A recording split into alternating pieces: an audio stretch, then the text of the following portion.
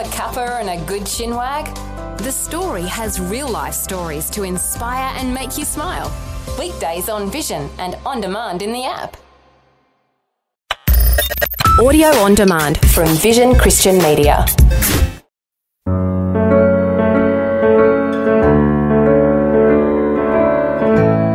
Thanks for joining listeners worldwide for Leading the Way with pastor and international Bible teacher, Dr. Michael Youssef. As today's audio message begins, we know not everyone understands what it means to be a Christian. Perhaps you had a bad experience growing up, or someone did something to hurt you or turn you away from faith.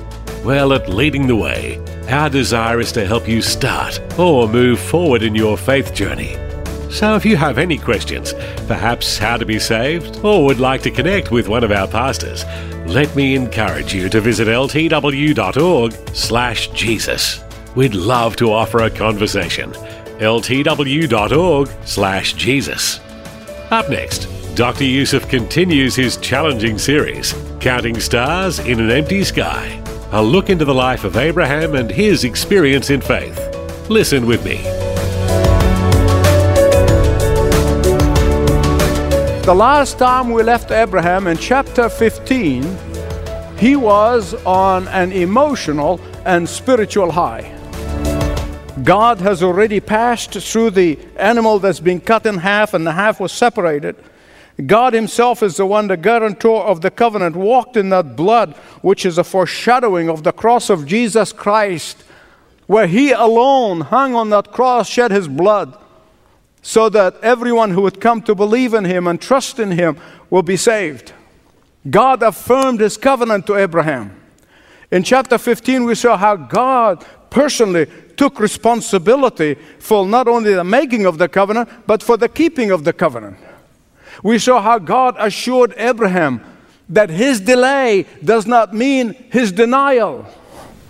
And you would think right after that, would have been sufficient for Abraham to just keep on waiting patiently and to keep on counting stars. Instead, in a moment of impetuousness, in a moment of impatience, he did an about face. And Abraham stumbled headlong into one of the biggest messes that he has ever made. And I want to submit to you today that here we are 4,000 years after that mess was made. We are suffering and we are experiencing the pain of that mess. Don't ever think that when you sin, you're just sinning against yourself. Your sin is going to impact everybody around you, and it could impact generations to come. You often hear me say that a test always nips at the heels of a blessing. So if you are blessed right now, heads up, test is around the corner. Beloved, I know that biblically, and I know that experientially. Now I want to show it to you from here, from the Word of God, right here. Because if Genesis chapter 15 can be called the chapter of faith, Genesis 16 can be called the chapter of failure. If in chapter 15 Abraham walked by faith, in chapter 16 he walked by the flesh. If in Genesis 15, Abraham listened to God, in chapter 16, he listens to his wife. Just before the elbows start flying, just let me stop and remind you that it was Abraham who asked Sarah to lie for him when they were in Egypt. All right? The ground is level here. I know I speak for many men when I say that I get wise counsel from my wife. I get very good advice from my wife, godly counsel. Furthermore, I'm going to show you today something about Sarah's counsel to Abraham. Now, I want to show it to you as a selfless act. I want to prove it to you in a minute. But to do that, I have to transport you 4,000 years back in history. Not only in history, but culturally, so you understand what was going on. You hear me often say, make sure you put the text in its context. And context doesn't only mean the verse before and the verse after, but you have to understand to whom it was written, who are the recipients, what intended to say, and what was the culture like at that time, because that is very important. in faithfulness to the Scripture. Bible always relevant to the people they're speaking to. So we learn from it and we take lessons from it. You see, men in those days, particularly at that time, their standing in society, it was dependent on how many children they have. Abraham's importance in his society, in fact, his manhood, is at the stake here. And Sarah felt deeply for what is perceived to be her husband's disgrace in society. In fact, I want to submit to you that Sarah wanted the world to know that the reason they're not able to have children was her fault and not her husband's fault. That's something I wanted you to really take a grasp and understand what's going on here. She was absolutely sure that if she followed the cultural norms, and make no mistake about it, it was the cultural norms. Everybody was doing it. When you can't have children, you give them your slave, your servant, and when a slave becomes pregnant, ready to deliver a baby, she would sit on her mistress' lap and deliver the baby as if it's her own. That was the done thing. It was everybody doing it. Now, beloved, not everything that is legal or accepted by society is good and right. Abortion is legal and accepted, but God said it is wrong. It's a sin. Homosexual marriage is legal now, but God said it's contrary to His created order. And not because adultery and fornication is accepted, it's still sin in the sight of God. The list goes on and on and on. But here's the kicker. Regardless of how selfless Sarah tried to be, regardless of how much she wanted to take the blame for not having children, regardless of how she wanted to vindicate her husband, it was the wrong course of action. And I'm convinced that if anybody else suggested that other than Sarah, Abraham would not have gone through with it. And so Sarah suggested to Abraham that he could have children through her Egyptian maid Hagar. Galatians chapter 4, and read it very carefully. Paul argues that we, the believers in the Lord Jesus Christ, are the spiritual descendants of Abraham. Because it is the seed, not seeds. And he's talking about Jesus. And that is why Jesus, the Messiah, was born from the free woman, Sarah, not the slave woman, Hagar. But you remember back a couple of messages ago, I showed you how Abraham tried to kind of do a run-in on God's promise. He did it before. And he did his estate planning. And he said to God, he said, now I'm working my estate here, and I'm doing my estate planning here, and now my chief of staff, Eliezer from Damascus, will be my heir. You know what God said to him? Here's a Yusuf translation. Read my lips. You're going to have a child by Sarah.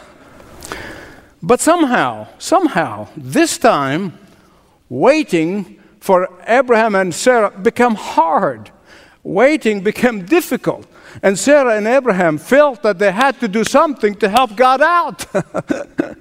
Have you ever dealt with people who are God's little helpers?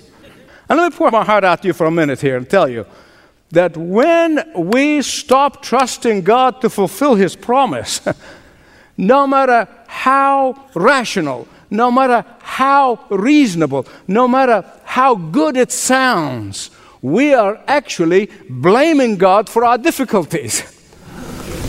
Been there, done that, and I promise you, I have the t-shirt to prove it. Look at verse 2 with me, please. Sarah said, the Lord has kept me from having children. Well, as a statement of fact, that is true. That is true. But there's more to this verse and to what she just said than meets the eye. I want you to listen carefully. As if Sarah was saying, I know we should trust God. I know that we should take Him at His word. I know that we should trust in His promise. I know we should wait. I know we should be counting stars and getting ready. But look at us. We are ready for the nursing home, not building a nursery. Beloved, I know and you know that sometimes we do the wrong thing with good motives. And we say, my motive was good. Just remember that. Question. Who's at fault here? Sarah or Abraham? Both. Both of them. The only person involved here who's not at fault was Hagar. She was a servant. She was a slave girl. She got to do what she was told to do. She had no authority. Now let me give you a counsel that I give myself. And trust me, I give myself a whole lot and very often. It's a counsel I give myself, and it is this. When I'm waiting for God to do the supernatural, I am very careful not try to do the natural. When you're waiting for God to do the supernatural, be very careful not to go for the natural. But you know what? I often point a problem, I show you the problem, I show you the sin, I show you the mistake, but then I want to lift up your eyes from Abraham, lift up your eyes from Sarah, from Hagar, from all of the mess that we are looking at right now. I want to lift up your eyes to the Lord Jesus. I want to lift up your eyes to our God and show you how gracious He is, how incredible our God is. He supernaturally specializes in picking up the threads of our disobedience and our distrust of Him, and He weaves them into a beautiful, beautiful tapestry. God is renowned for pasting together the fragments of our fractured lives into a beautiful picture. God is famous for picking up all the throwaway material, and He produces a magnificent tapestry. That's the God I want you to look at. That's the God I want you to encounter today. You remember when our kids were little, when we used to kind of read them. Actually, my wife reads them, and I'm sitting there listening, and she reads the nursery rhymes, and now, of course, we do it with our grandchildren. And I've always listened to this thing of, Humpty Dumpty sat on the wall, Humpty Dumpty had a great fall. None of the king's men or the king's horses could put Humpty Dumpty together again. You remember that? And I remember sitting there one time and saying, yeah, because Humpty Dumpty does not need the king's men or the king's horses. He needs the king. You and I need the king. Because the king can. Trust the king. Wait on the king. Believe the king's word. Sarah and Abraham came with their plan to help God out. I help you perform a miracle, God. And it backfired. Through the years, there used to be all of these seminars, even in churches. Power of positive thinking, it'll produce a miracle.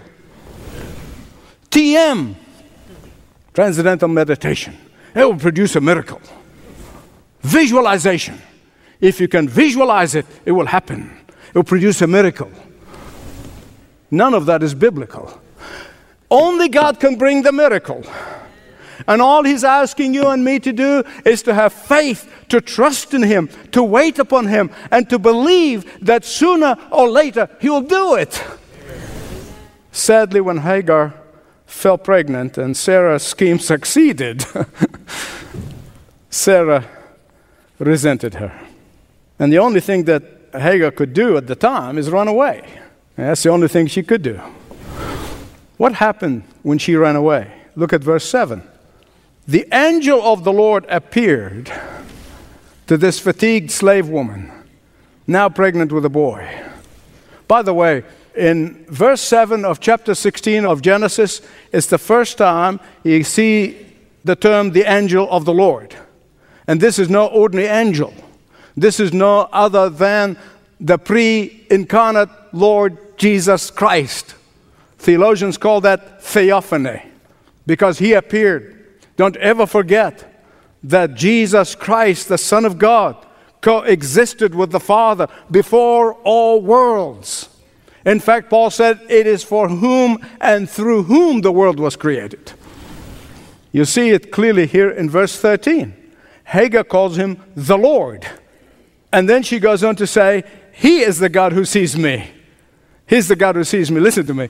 Whenever you're tempted to think that God has forgotten you, whenever you're tempted to think that God had forsaken you, whenever you're tempted to think that God does not see or care about what's going on in your life, whenever you are tempted to think that He is not aware of your difficulties, He's not aware of your problems, He's not aware of your pain, He is not aware of what's going on, I want you to remember Hagar here. Remember what she said. He is the God who sees me. He's the God who sees you. He not only sees you, He sees all of the details in your life. He sees all of what's concerning you. He's concerned about what concerns you. All the minutest details in your life is before Him. He is watching over all things in your life, all the surrounding things that you can't even see or know. Psalm 139, 9 and 10 said, "If I take the wings of the morning and dwell in the uttermost depths of the sea, even there, your hand shall lead me, and your right hand shall hold me." But I may be jumping ahead of myself here, and I just want to get back to the story. I'm not going to ask you to raise your hand if you have ever tried to run away from the place of obedience. Have you ever tried to run away from the place of obedience? I mean, when the Lord wants you to be patient and wait, but you run. I know I've tried it a couple of times in my life. It's miserable. I discovered that the place of blessing is in the place of obedience. The place of blessing is where He wanted me to be, not where I want to go. Today, the motto in our culture is, when things get tough, the tough gets going. Out the door. You see, most would rather run away than stay and deal with the issues. That's the problem with our culture today. We quit jobs and we quit schools, we quit churches, we quit marriages, and we do it with dizzying speed. What we don't realize is that when people quit whatever it is thinking they can run away, they're running away with the problems. And they're just going to repeat it. And they're going to repeat it until they stop and deal with the core issue. For Hagar, she probably was going back to Egypt. There's not much call for pregnant, unwed mothers in Egypt. You'd only be in misery. Look at verse 4. See, Hagar began to despise Sarah, and Sarah returned the favor. Verse 5. It shows me how fickle my memory is. It showed me how short my memory is. Look at it with me, please. Sarah said to Abraham, "May the wrong you have done to me be on you. May the Lord judge between you and me." She has forgotten. That was her idea. Amazing. Even though it was well intended. It was well intended. In my flesh, I try to imagine Abraham reacting to this. The Bible doesn't say it, so don't go look for it. But I try to imagine poor old guy who was dazed and confused and looking at Sarah and said, "But sugar pumpkin? That was your idea." She said, "What do you mean is my idea? Don't pin that on me." You could have said no. Poor Hagar. She thought having the baby's boss is going to earn her promotion, but it only got her the boot. And the more Hagar figure blossomed, the more cantankerous Sarah got. I think you have to agree with me that up to this point of Hagar's life, she experienced undeserved troubles. Right? You agree? Amen. But here's what I want to show you. More importantly, that she received unexpected blessings. Don't ever underestimate God to give you unexpected blessing when you're going through undeserved trouble. And now people say, "Oh, life is not fair," and all this. I understand, but God also is a God of justice, and He sees what's going on. But before she receives that blessing, that unexpected blessings, she had to go back. She had to go back into the path of blessing. Look, let me tell you something. There is a path of blessing and there's a path of no blessing. The Bible makes it clear. There's just no third way. And in order to receive the blessing, you have to stand in the path of blessing. Running away from the place of obedience is not going to bless you. Running away from the place where God wants you to be will not bring about the blessing. And you can fight it all you want, that for as long as you want, you can take this to the bank. Only where He wants you to be is the place of blessing. In my early years, in my walking with the Lord, like many people, I would cry to God in this situation, and I would say, God, please change my circumstances. Please change my circumstances. And I would cry to God, and God lets me cry for a little while, and then in His sweet, quiet voice, He would say, Michael, I want to change you. I want to change you. Before I can change your circumstances, before I will change your circumstances. Here God said to Hagar, He said, I will bless you. And when you go back to the place of obedience, I will bless you. You will have a son, and you shall call his name Ishmael, Shammah, God who hears, El, the name of God. Ishmael, God hears. He heard you. And it's God saying to Hagar, and He's saying to so many of you, He is saying, I hear the cry of your affliction. I hear the cry of the one who's been wronged. I hear the cry of the inner pain of those who have been deceived. I hear the cry of injustice. I hear the cry of a true victim of unfaithfulness. I hear your cry. And that is why when God asked Hagar, where did you come from and where are you going? It's not because God did not know where she's coming from, where she's going. He's omnipresent, omniscient. But because He wanted her to verbalize her pain. He wanted her to verbalize her pain. Beloved, I'm convinced that when Hagar returned back, she returned back a changed woman. But that's not all. God also changed the heart of Abraham and the heart of Sarah. And went on for 13 years. Next message, I'll be talking about the 13 years of silence of God. He changes things. Sometimes in our eagerness to change our circumstances, and we want to change them our way, we want to change them in our time, and in our eagerness, we don't see how God works and how that He's working in so many fronts all at the same time. He is preparing so many hearts all at the same time. How He's setting up all the events. How He is lining up all of the circumstances so that the blessing can be revealed and His purpose be fulfilled. Wherever you are today, whatever your circumstances, only you know. Whatever your cry may be, this very moment, whatever your pain is, only you and God know. Whatever your hopes and dreams, if they are shattered or they're being fulfilled, whatever you are, I want you to do something with me in a moment. I want you to pray this prayer. Lord, take me to the place of obedience. Lord, take me to the place of blessing. In Jesus' name, amen. Counting Stars in an Empty Sky. That's the title of this message series from Dr. Michael Youssef on Leading the Way. You're encouraged to learn more about Leading the Way and dig deeper into your faith when you visit ltw.org. Have you ordered your copy of Dr. Youssef's study guide for his best-selling book, Is the End Near? Christians and non-Christians alike are asking the question, is the end near?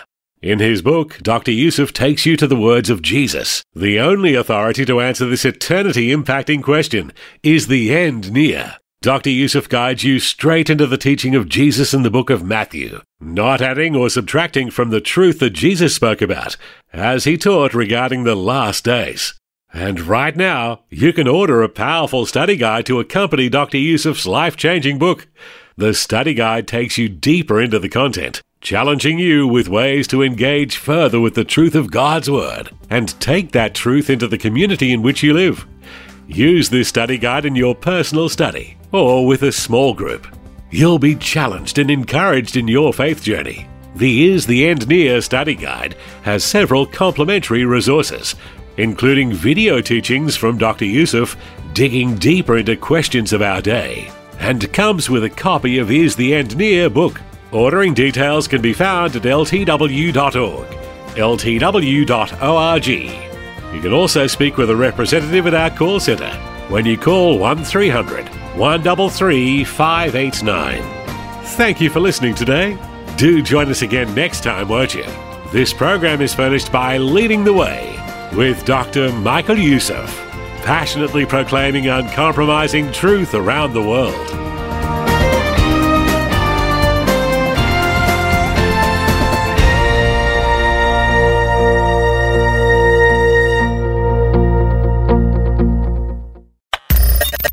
Thanks for taking time to listen to this audio on demand from Vision Christian Media. To find out more about us, go to vision.org.au.